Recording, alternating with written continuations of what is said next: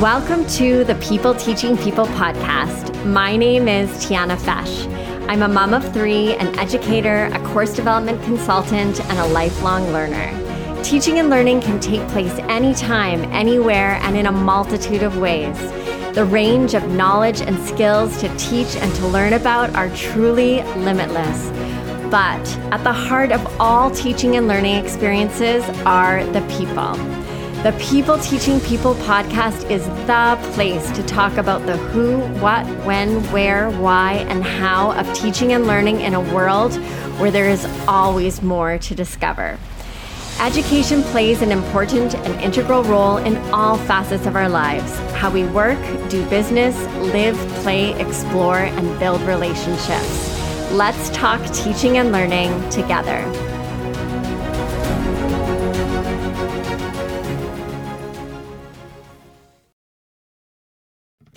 Welcome to the People Teaching People podcast. Joining me on the podcast is Dana Fulwiler Volk. Dana and I connected in a community for female entrepreneurs, and I am so grateful that our paths have crossed. In our conversation, I appreciated Dana's openness in sharing her own personal well-being journey and her aha moments along the way. She has a wealth of knowledge and strategies that you will be able to easily implement into your day-to-day without having it be something that you need to check off at the end of the day before you head to sleep at night. This episode will inspire you to be more curious, both inwardly and outwardly, and it'll get you thinking about purpose, hope-mongering, positive disruption, and how these ideas fit into your own life and journey. Dana is dedicated to helping people and communities thrive. Dana is the founder of WellEd, an initiative supporting well-being and education, and co-founder, host of the Teacher Fan Club, a well-being hub and podcast. Dana holds a Master of Applied Positive Psychology from the University of Pennsylvania, where she studied with global leaders in well-being science, and a Master of Education from the University of Saskatchewan, where she conducted award-nominated research on sustainable whole school well-being. She has served as an assistant instructor in the MAP program at UPenn and is an instructor in the first mandatory school well-being course in a Canadian Bachelor of Education program at the University of Calgary. Dana has also co-authored book chapters on well-being and anti-racism in education and served as an expert consultant with the government. Dana applies her expertise in well-being science across different industries, including as an advisor for a tech startup and consultant for local and global clients, such as the International Coaching Federation's Thought Leadership Institute. Dana's previous career seasons included classroom teacher, international student coordinator, and mental health specialist. Thank you so much for joining me, Dana. Thank you for having me. I'm really excited to be here.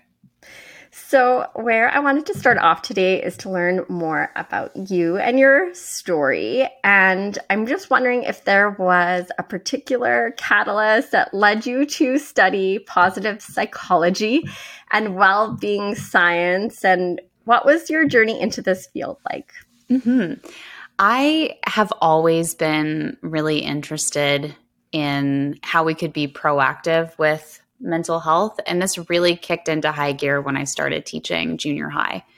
And I started to realize that we were really reactive. And also I was really reactive with my own mental health and well-being. And, we're waiting until something goes wrong and then dealing with it. And I also noticed and observed that that's how the system really is, because we're always putting out fires and things like that. And I got really curious about how we could be more proactive. Also looking around me and seeing really resilient people facing really tough challenges and navigating through them seemingly with ease and strength, and sometimes even growing as a result of those challenges. And also thinking about the place that I started teaching in was so life-giving. It was such an energizing workspace. And I didn't really have the language for it at the time, but now I want to reverse engineer that workspace and think, how can we actually create environments where people feel a true sense of belonging and actual psychological safety? What conditions need to be in place so that those things can really take root and flourish in a sustainable way? So that's kind of where it started. And then I did a graduate degree in education focused around whole school well-being and building sustainable school well-being, with a focus on the teachers as the people who would then be doing that work in the schools and the ripple effect that happens when teachers are well. And then when I moved to high school, I started teaching high school psychology and discovered an entire field that was dedicated to exactly what I was on my soapbox about for all those years, which was positive psychology, or the science of well-being. And so I was teaching psychology, and I would weave positive psychology into our lessons. And semester after semester, students would just light up thinking about this, thinking about their strengths. And in fact, sometimes they would say, this is the first time I've ever thought about my strengths in this way. Or, the skills or behaviors or mindsets I could actively cultivate to help me navigate through the good and the hard times, because joy can also be really tough and vulnerable to savor and experience.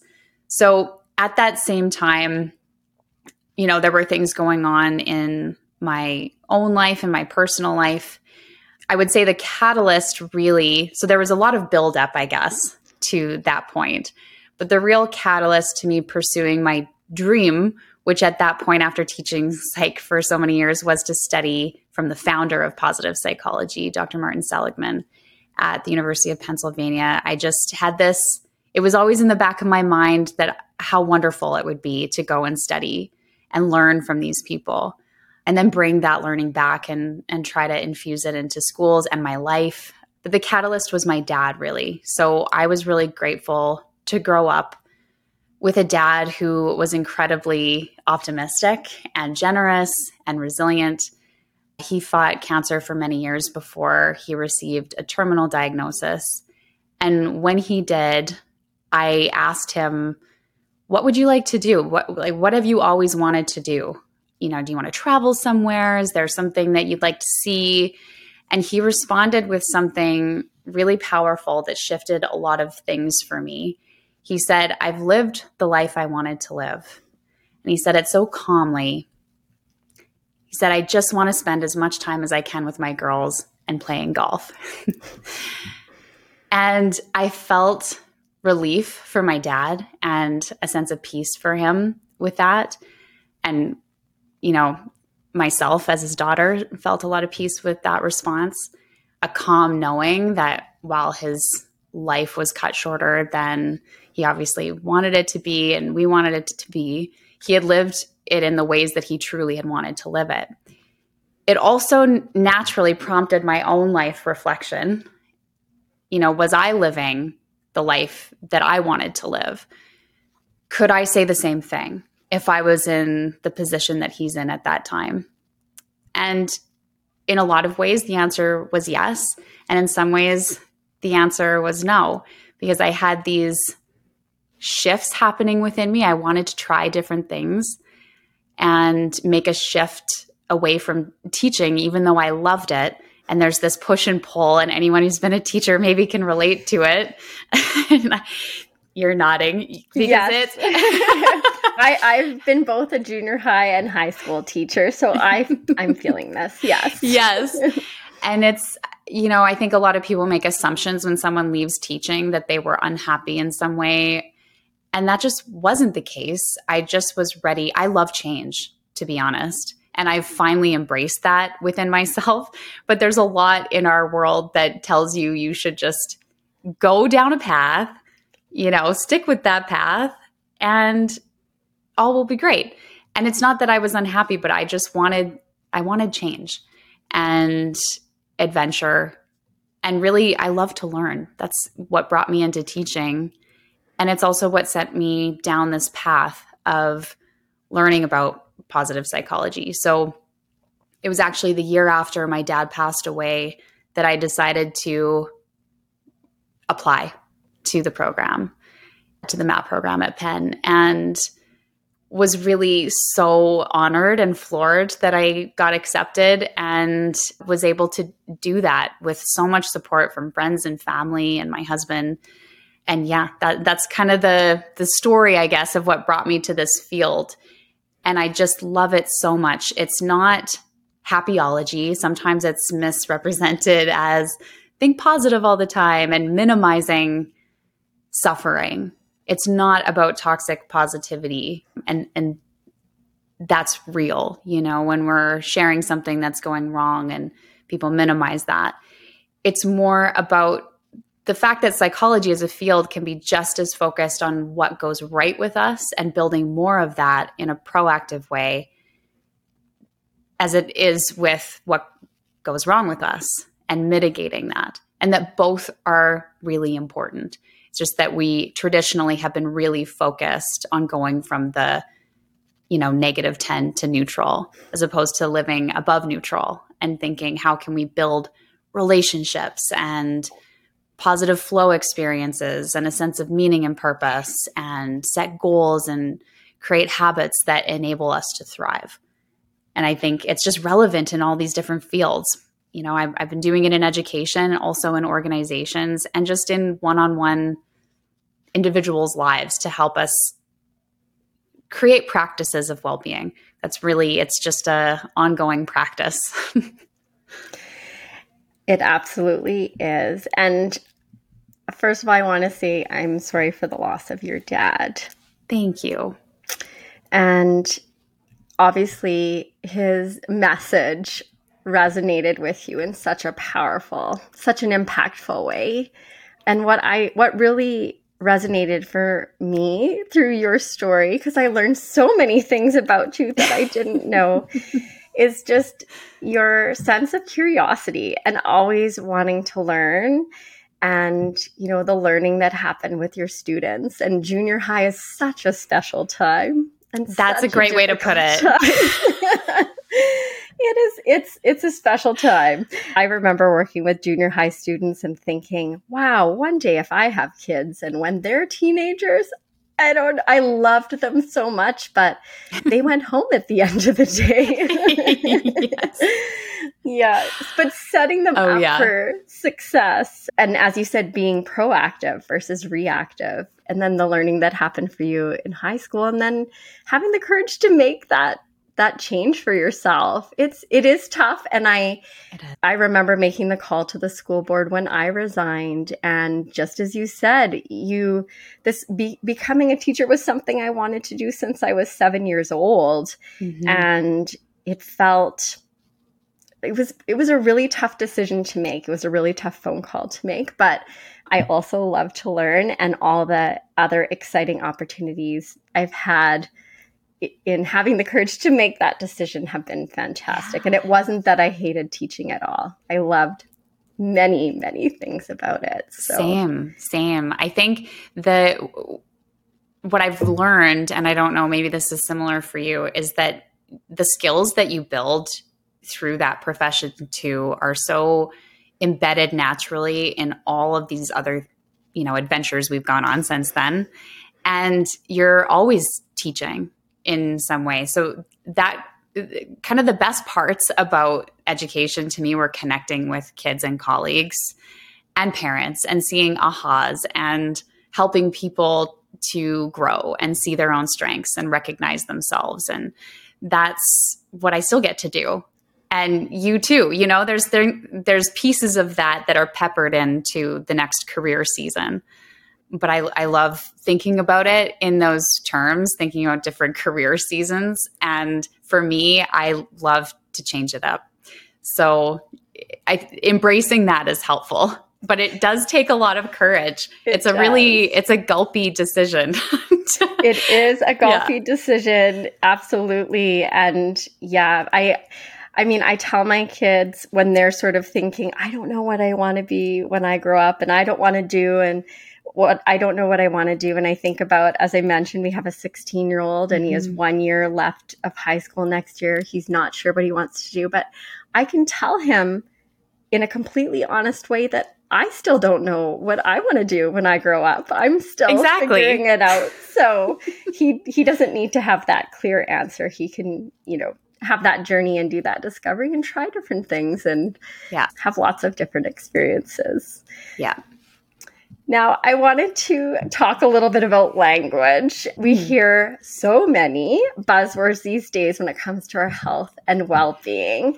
And what can well-being mean in real life terms? Mm-hmm. Oh, I love that question.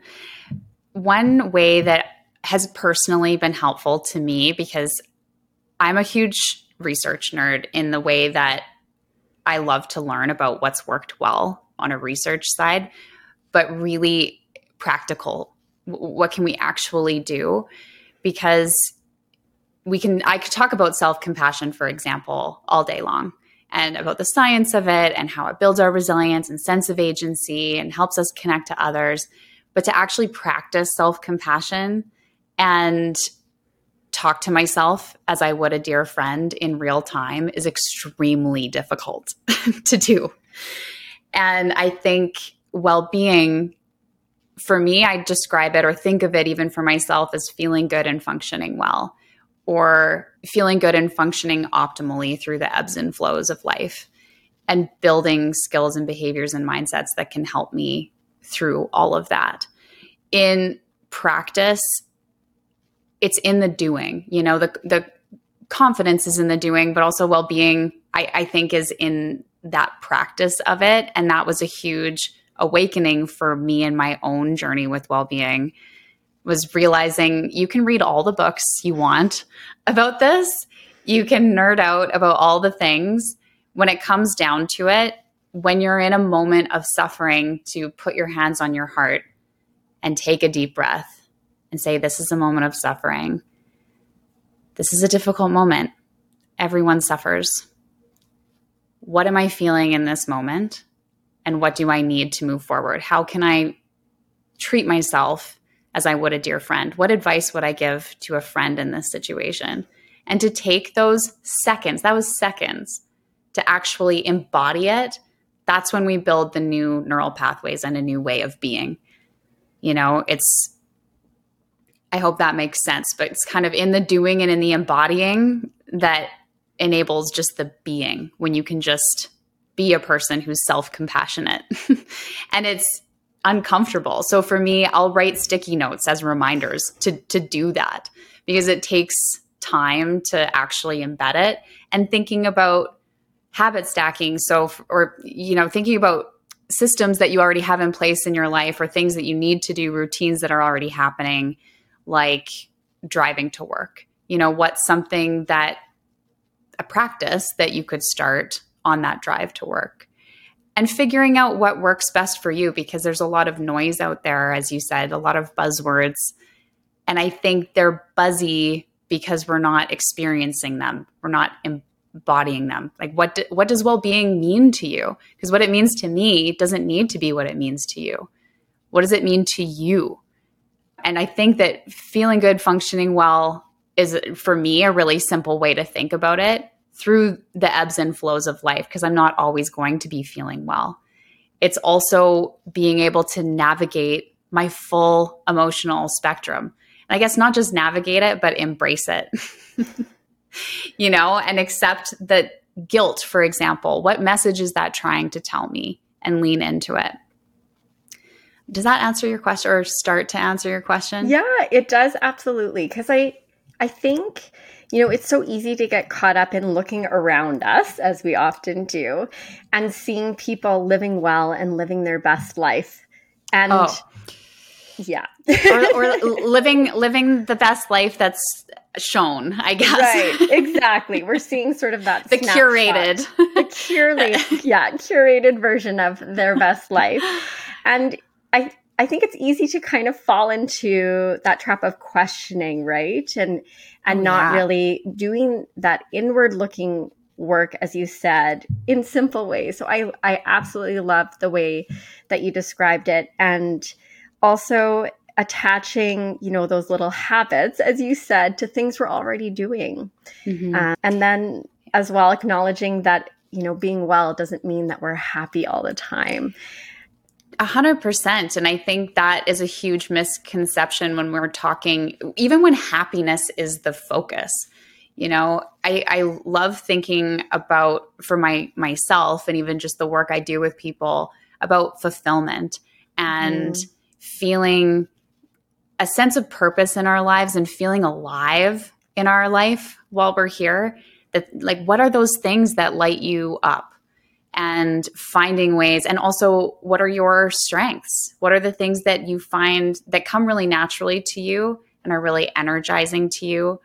And if anyone's curious, there's a free survey you can do at viacharacter.org that will give you a constellation of your 24 character strengths. And if you look at your top 5 to 7 and try to infuse more of those into your daily life, because they come naturally to you. So they're easy to do and they're energizing. They're a natural boost. So, for example, gratitude is one of my top strengths. And through the pandemic and kind of coming through it, I started a gratitude podcast with a friend because I just needed more of that in my life. So I think self-awareness is a big part of making well-being practical as well. So learning about yourself. Again, because as you said, there's so much opportunity for comparison out there right now.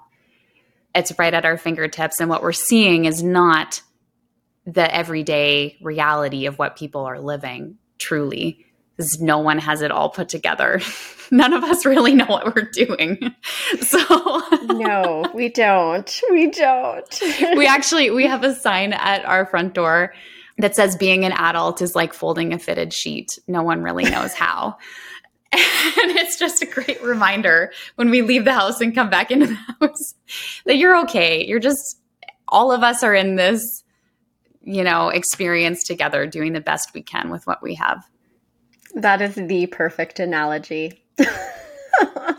Yeah. You should see my fitted sheets. It's very reflective of my experiences as an adult. Ours too. So in your own journey, has there really been that aha moment for you in terms of your own well-being and hope and purpose? I know you talked about the conversation with your dad. Was that kind of that moment, or have there been some other moments or experiences or opportunities along the way?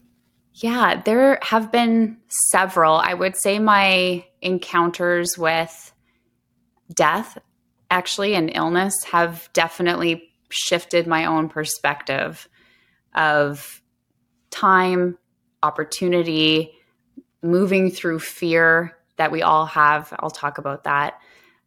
But I think, those have been major ahas, and watching people be resilient through incredibly challenging situations and learning more about post-traumatic growth and growth that can happen after someone has gone through something hard. Those have been ahas for me, things that I didn't really realize before. But I would say maybe one of the most impactful aha moments that I'm continually, how sometimes you have an aha moment or an epiphany and then you kind of forget it and it fades into the background, and then you keep having to be reminded of it. Yes. So I have this one a lot where I just have to be me and relax a little bit. And I feel I put a lot of pressure on myself. And from the work that I do with people, I know I'm not alone in that, in putting a lot of pressure on myself and learning about where that's learned from and conditioned and how to unlearn it. But yeah, we live in a world that's constantly telling us messages that we're not enough in some way. And I think that accepting and loving ourselves is a real act of rebellion in that type of world. And it's hard. It's hard to do. And I heard this phrase, be, do, have. And this was maybe one of the most significant ahas for me very recently. And I'm not sure if you've heard of that progression, but we often live in the have, do, be, in the reverse, where we think, oh, if I have this thing, if I have, the house or the career or the relationship or whatever, then I can do things because I have that, and then I'll be happy or I'll be fulfilled or I'll be at peace, as opposed to the reverse and just being who you are at your core, whatever that might be. And then being enabled to do things that light you up and fill you up because of that. And then having things in your world. So that phrase has actually been really helpful to me lately.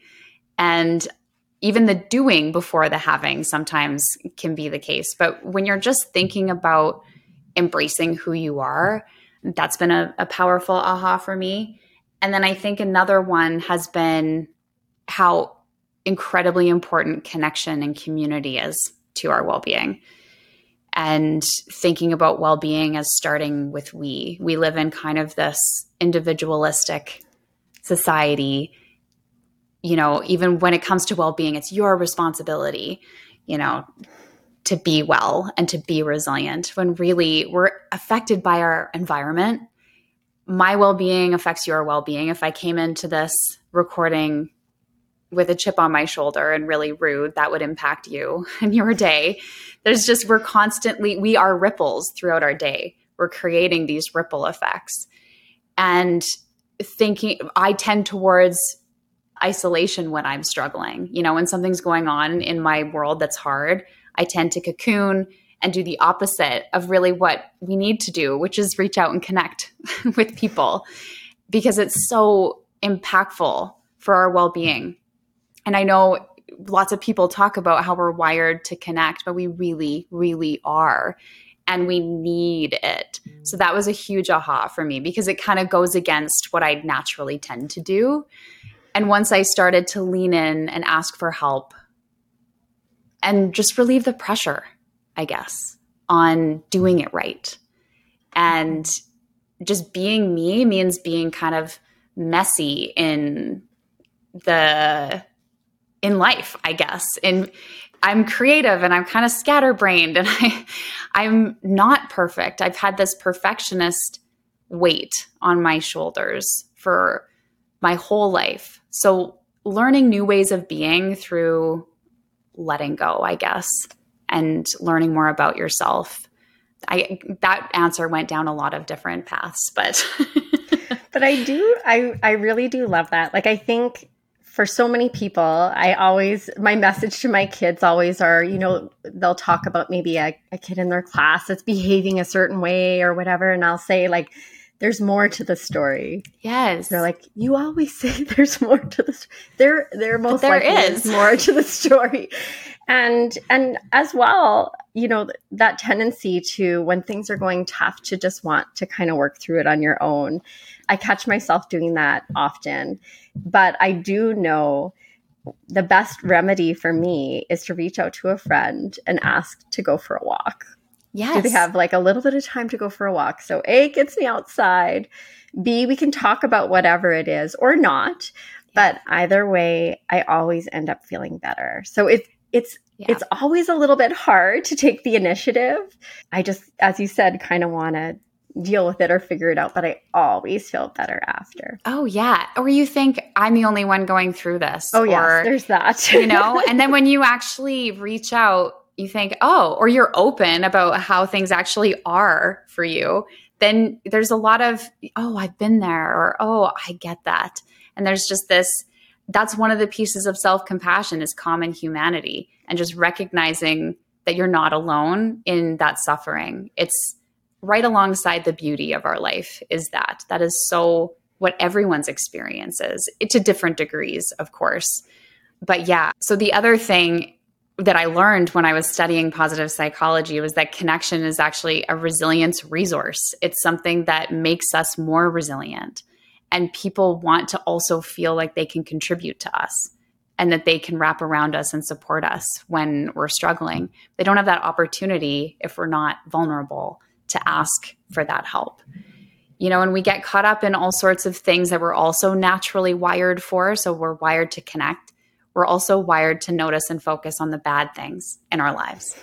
That negativity bias was another aha, actually, that I'll bring up too. Once I learned about that, it made me feel so much more calm and accepting about myself, because this is a survival instinct. Our ancestors survived because they were hyper attuned to danger around them. And thank you for that, and it's helpful for us to be aware of danger, but it can also get in the way of our well-being and our ability to lean in to opportunities that scare us.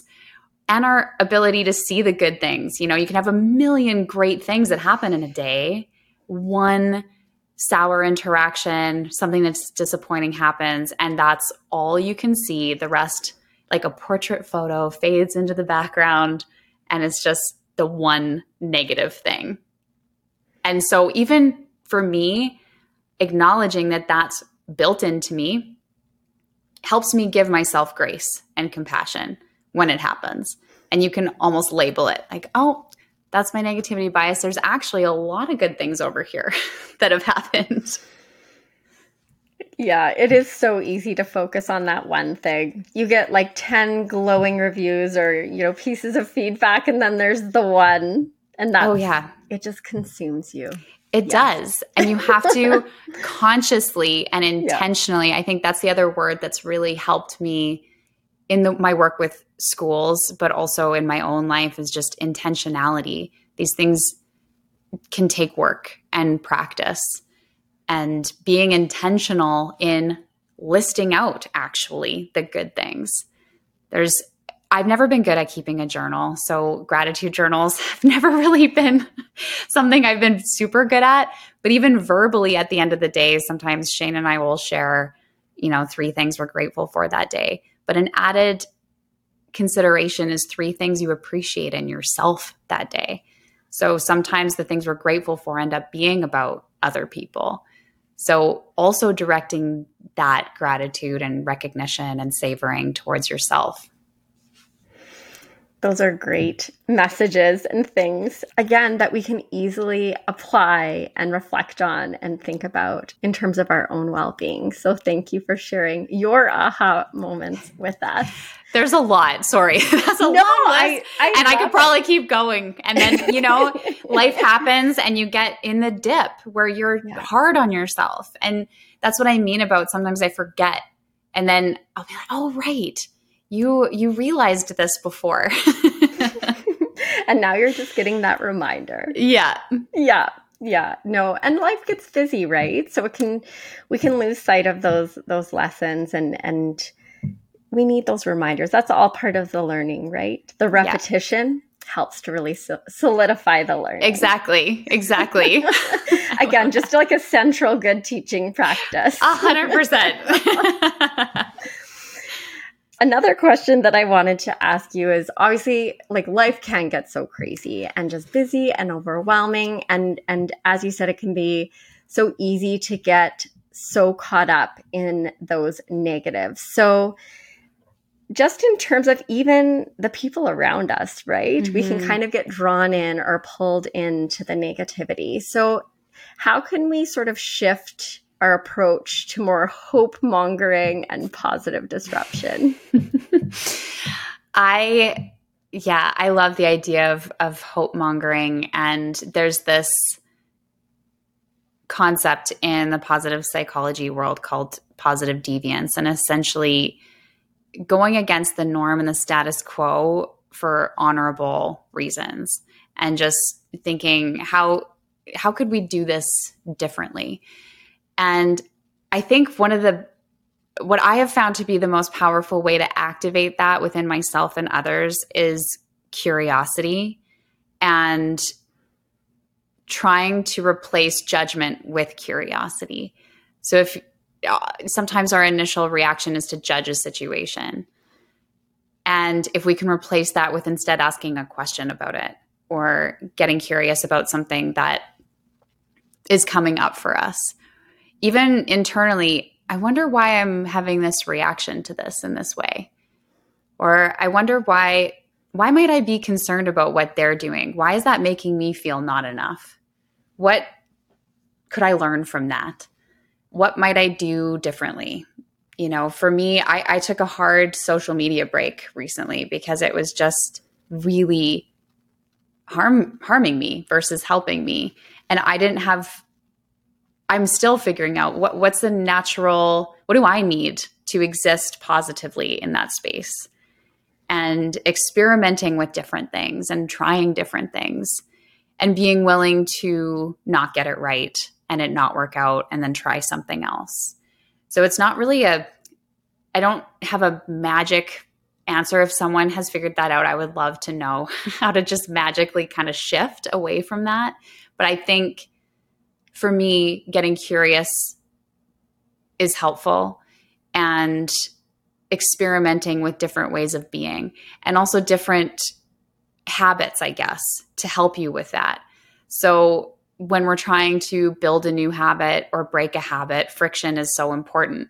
So if I don't want to be on my phone at night because when I look on social media, it sends me down this spiral, how can I create more friction so it's harder for me to look at my phone? Because right now that neural pathway is pretty paved. It's there, and before I know it, my phone's in my hand and I'm not really intentionally doing it. So how do I make it more difficult for me to access it? So I bought an old school alarm clock that is great, and I don't have my phone in the room anymore because I read all these things about that, but I wasn't doing it. So to actually do that has helped me, I guess, prevent some of those downward spirals before they even happen. I think also when we're more secure with who we are and accepting it and giving ourselves that self-compassion, we create almost this armor around ourselves where we're less vulnerable or susceptible to that negative energy, or at least the downward spiral of it. You know, you get faster, I guess, at clipping it before it sends you into a place that's really much more challenging to get out of, which I've definitely been there as well. Yeah, it can easily be so consuming, and you're right. If it can be our bad habits or just those negative thoughts, it's easy to just kind of turn to them or get stuck with them and not change things up. So yeah, I love how you described your own experiences as well. I think setting boundaries and then actually adhering to them and figuring out basically what are your values. And Susan David, who wrote Emotional Agility, which is also just a wonderful book, and she's a great person to follow too. She posts a lot of things that are about embracing the full spectrum of our emotions. And she talks about walking your why. And when you're trying to unhook from an unhelpful emotion, getting back to you and what's important to you, and then walking your why in that way can help you detach from something that is no longer helpful. Another thing she talks about that I find is really helpful is to depersonalize yourself from the emotion. Instead of saying, I am sad, saying, I'm feeling sad, and then getting curious about that. Like, what is that about? What message is that emotion trying to teach me in this moment? I'm going to have to check out that book. Yeah, it's really good and fascinating. And if you're like me and you have a ton of books that you want to read but no time to read them, her social media is honestly it's one of a positive corner in the internet, in my view. She shares a lot of really helpful things. And we need those positive corners. Mm-hmm. We do. Online. We really do. We do. Now, one thing that I know we both know and experience is that we spend so much of our time at work, and those experiences can really impact all other areas of our lives, including our well-being. And I know, thinking back to being a young, new teacher, it really did. It was very all-consuming. And I was actually reading back the introduction to my master's thesis to my work colleague, because part of my master's, I created a new teacher mentorship program. So Nice. I was establishing my why for why I was creating this program. And I was thinking back to, the first month as a new teacher, and just the impact that my work stress had on everything else for me. So I'm curious how job crafting and the power of purpose can contribute to our well-being, be it in the field of education as busy teachers or beyond. Yeah. Job crafting is something that I just loved learning about. And when I first heard about it, I thought this would never work in schools because we have no control over our days. It's not that we have no control, but we have less control. So there's a lot of things that are set out in your day that are, by the bell, literally. And then I started to learn. So Amy Rosnowski, she is a professor, and had a great honor to learn from her and coin the term job crafting. And they've researched it in a lot of different settings, including education. And the research there is that it does boost teacher resilience and job satisfaction and retention of teachers in education.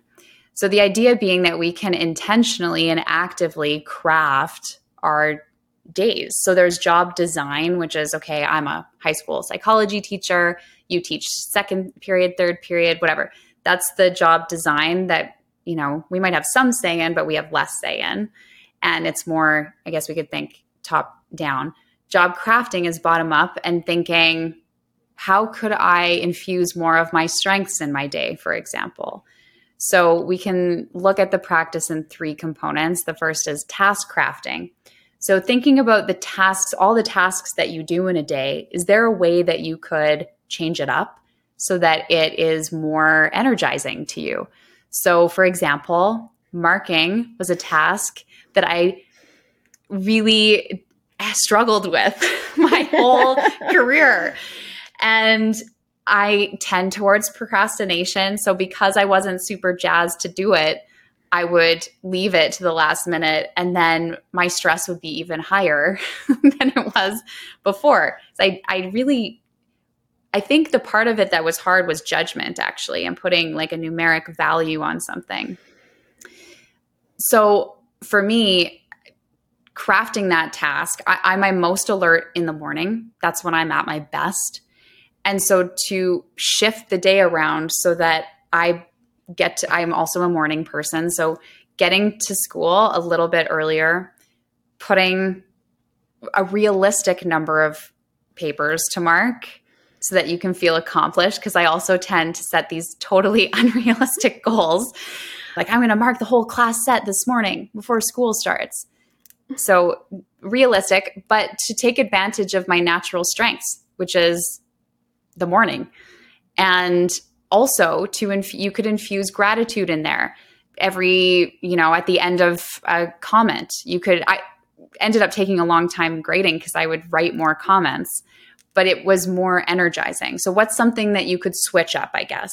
You could switch up the order, maybe tasks you could delegate. Is that something that you need to do? Is that something you could delegate? So it's a very simplified explanation, but there's a lot of practices that can help you craft your tasks. The second piece is relational crafting and thinking, who do I spend my time with in the day? Who are these marigolds who, lift me up and help me thrive? Are there people that I would like to connect with more? How could I intentionally craft more, collisions, I guess we could say, in the staff room or in the hallway? I'm thinking about teachers, but this works for any profession. And again, just being intentional in crafting those relationships and the types of connections we want. And the final one is actually all about purpose, cognitive crafting, it's called, which is about our why. why is what we're doing today important to us? That's a question that teams could ask. Why is what we're doing today important to us? And you can think about that in like a global macro level of your career, but you can also think about it in the day-to-day. So this task that I'm doing right now, why is this important? With teaching, for the example that we both share in that world, there's a lot outside of our control, a lot that's outside of our control. So you could think, what is meaningful for me to influence within the space of what I can control here?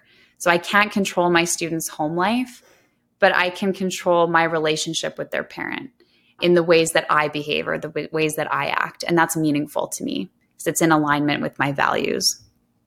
So it's just this constant practice of crafting and taking more control, which a sense of autonomy and agency is also a well-being boost. So I think that's the other thing I would say about well-being is we sometimes think about it in this way that it's extra or there's extra things to do, when we can actually doing something like that is well-being in action. That's living it, is thinking about the relationships we want in our work life and then cultivating them, or focusing on why we're doing what we're doing and savoring the wins. All of that is well-being in action. Yeah, no, I love how you talked about, really curating those opportunities to bump into those positive people through your day.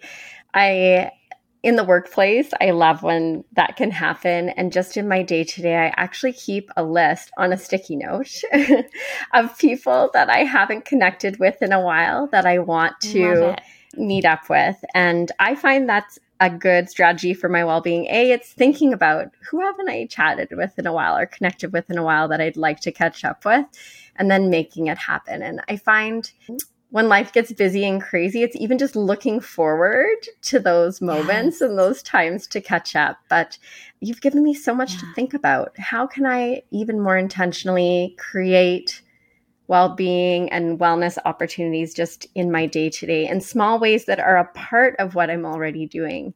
It's not like an extra or an add-on or something that I need to check off my list before I close my eyes at the end of the day. Exactly. I think that's why the be, do, have really hit me, because it's a way of being and finding things that, enable us to be our best selves in any moment, and also give ourselves grace when we need, and that compassion that we often give so generously to others and not to ourselves. And the other thing, because you mentioned purpose too, there's it's purposemindset.org, especially for any educators who might be listening. But it's trying to build off growth mindset, which is essentially the mindset of I can learn, and I can learn and grow. And purpose mindset is thinking I can be fulfilled, and really focusing on, and that ties into job crafting and the cognitive and why crafting. And it makes a huge difference for our well-being to be doing things that fill us up. One thing that they learned with job crafting is that any job can be job crafted. Any job can be infused with more purpose. Doesn't necessarily mean you need to go out there and find your purpose. What's purposeful and fulfilling in the thing you're doing right now? Are you able to craft that? Are you able to find those things in what you're currently doing? No, I appreciate that perspective too, because it's not, you're right, about just having to go find something completely new and different. Mm-hmm. So I wanted to ask you, and especially being a teacher yourself, who is a favorite teacher, or what is a favorite learning experience you've had, and why does that person or experience stand out for you? Oh, I love this question. I can think of so many amazing teachers that I have had. I think the one person I want to celebrate, his name is Mr. McLean, Mr. Greg McLean. He was my music teacher, my band teacher in high school. My parents said when I was in grade 9, they would buy me a new clarinet, a wooden clarinet, which is very cool to upgrade from a plastic clarinet, if I stayed in band through grade 12. And that was a great deal that they made with me, because I did want to quit in later years. And I just loved band. It was like walking into this sanctuary space. And when I reflect back on it, he created this sense of belonging with people who had a shared interest and passion for something and brought us all together. People who were very different, and we just connected in that safe place. And I knew we could always go in there. You know, if you're having a bad day, you're always welcome in there. And that was such an incredible experience, and also inspired me in my own teaching to just have this open door and just strive to create a place where people felt like they could come at any time, just be, and truly experience that sense of belonging, the authentic belonging, and learn from other people who you normally wouldn't connect or collide with, you know, outside of that room. But together in that room is just magical. He was also so passionate about it. And so that passion ripples out, right? It fills everybody around you. When you're doing something that you're passionate about, other people feed off of that energy. And I just loved learning from him because of that. He was so passionate about it. He sounds amazing. Mm-hmm. Yeah, truly amazing. I'm grateful that I had the opportunity to tell him my gratitude. He unfortunately passed away. And I would just, you know, encourage people to reach out to their teachers if they're around and tell them the impact that they've made. It's unlike any other feeling to feel that on the receiving end, as I'm sure you can relate to as well, Tiana. But to express it also gives you a boost. And again, not to be a science nerd, but we know that from the research too, that it actually does give you a boost to express your gratitude to somebody. Yeah, absolutely. And I always try and challenge people, if they haven't, to let that special teacher, that person, know what a difference they've made for them, because it is absolutely the best feedback and the most wonderful thing to hear. Yeah. So when you look back at your own journey, which has been amazing and incredible and trying all sorts of different things, what is something that you are most proud of? Oh, I think that something that I am most proud of is something that I'm continually working on is moving through fear.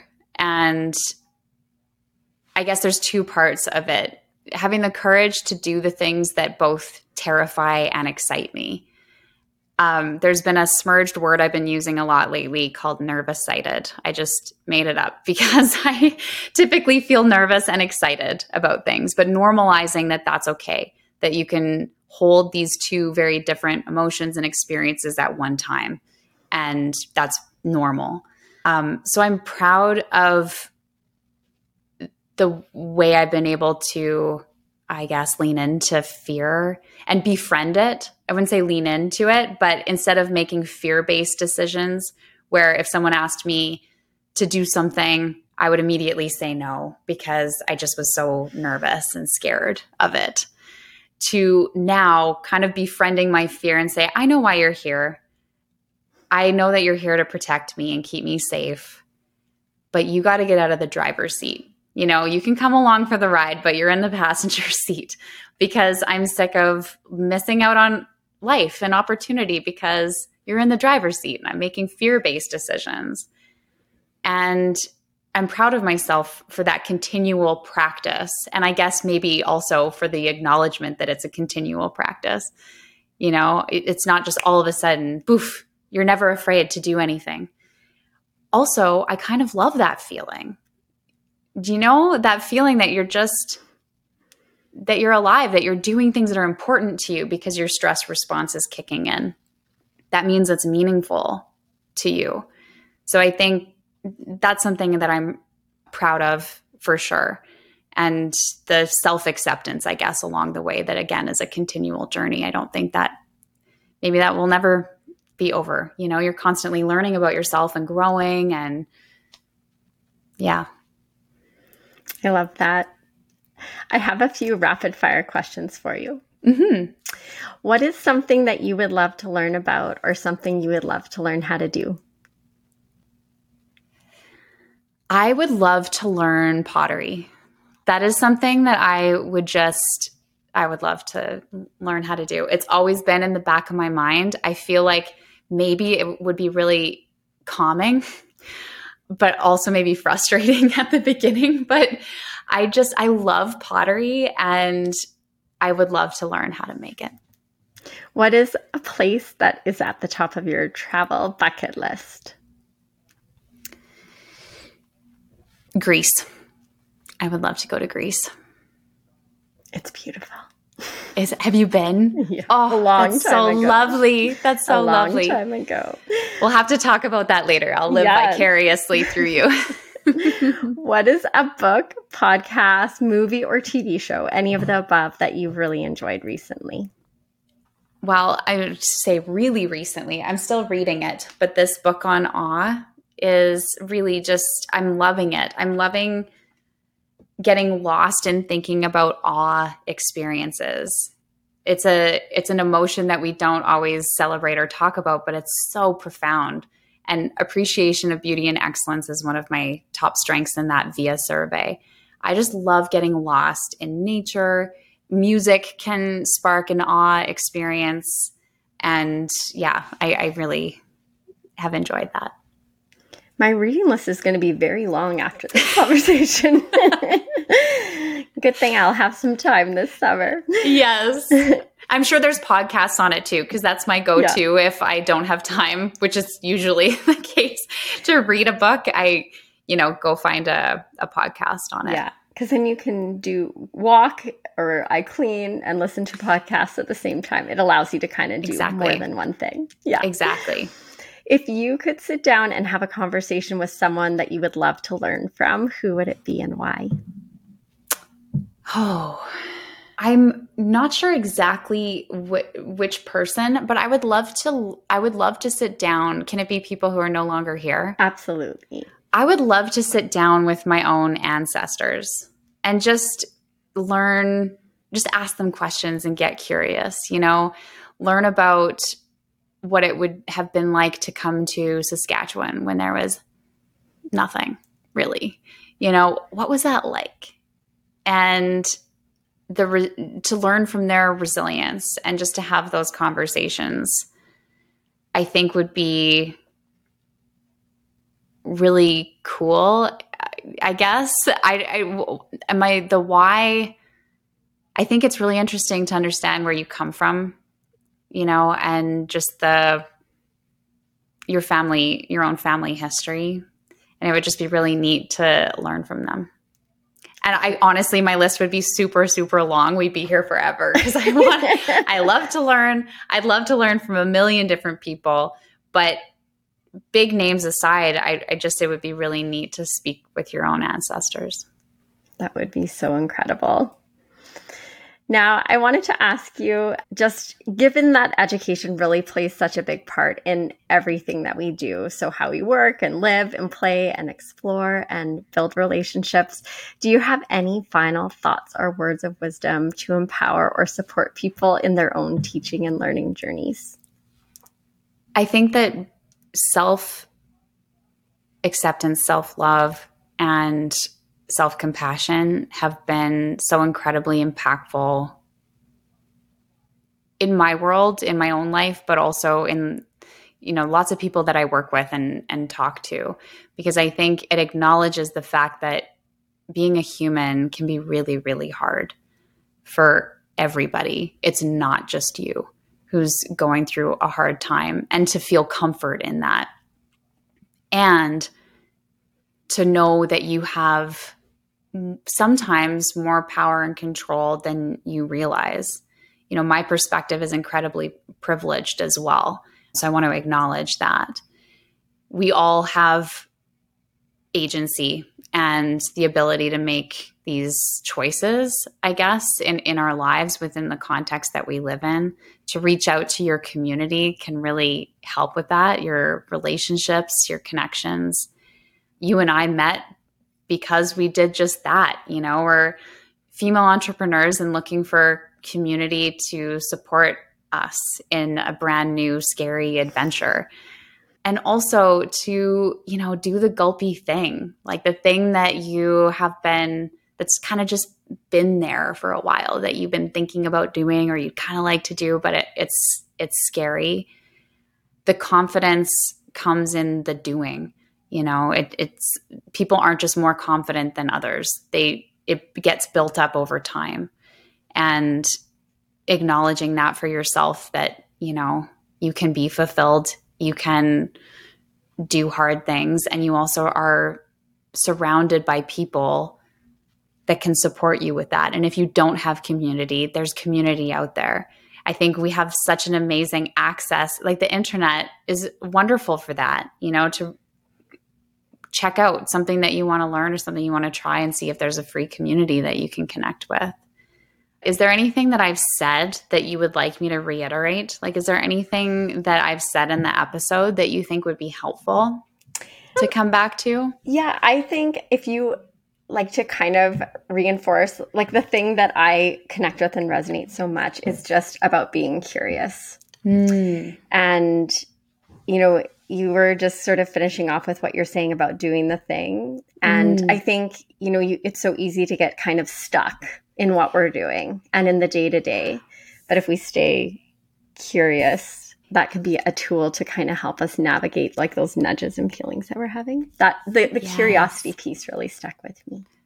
I think curiosity, well, it's actually also a character strength that might show up in your constellation if you do the VIA character survey. It's one of my top ones.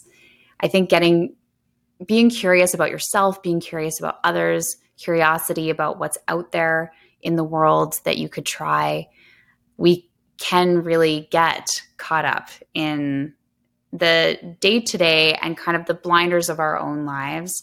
And curiosity can really open that up and not only help us reframe judgment, but also expectation or attachment to things, which can also really impact our well-being, sometimes in a negative way. I think there's also ways that we can practice and cultivate curiosity. And that website also has some resources there. But yeah, curiosity is definitely something to lean into. Thank you so much for sharing your time and your story and all your words of wisdom with us today. I really appreciate it. And if our listeners want to learn more about you and all the exciting things that you're up to, where are the best places to find you? Yeah, I thank you, first of all, for having me on, Tiana. This has been a joy. I am back on Instagram now after my hiatus.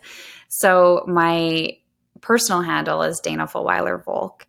And I also have a podcast called Teacher Fan Club. And it's all about gratitude and well-being for educators, though some of the topics are also relevant to everybody. So we have listeners that are outside of education. And I also created a virtual well-being space for educators centered around well-being and infusing well-being into schools called the Well Ed Project. So you can find that. So it's teacherfanclub.com, and that will also link you to Well Ed, but the Well Ed website is well-ed.com. Amazing. I'll make sure to have all of those in the show notes. Thank you so much for joining me, Dana. It was just great to connect with you and to learn from you today. Likewise. Thank you so much for the conversation. Thank you for listening to the People Teaching People podcast. I'm your host, Tiana Fesh. You can find me on Instagram and Facebook at Tiana Fesh and on my website, tianafesh.com. I would love it if you would subscribe to, rate, and review this podcast. Your feedback and support are so appreciated. See you next time, where we will continue to explore all things teaching and learning together.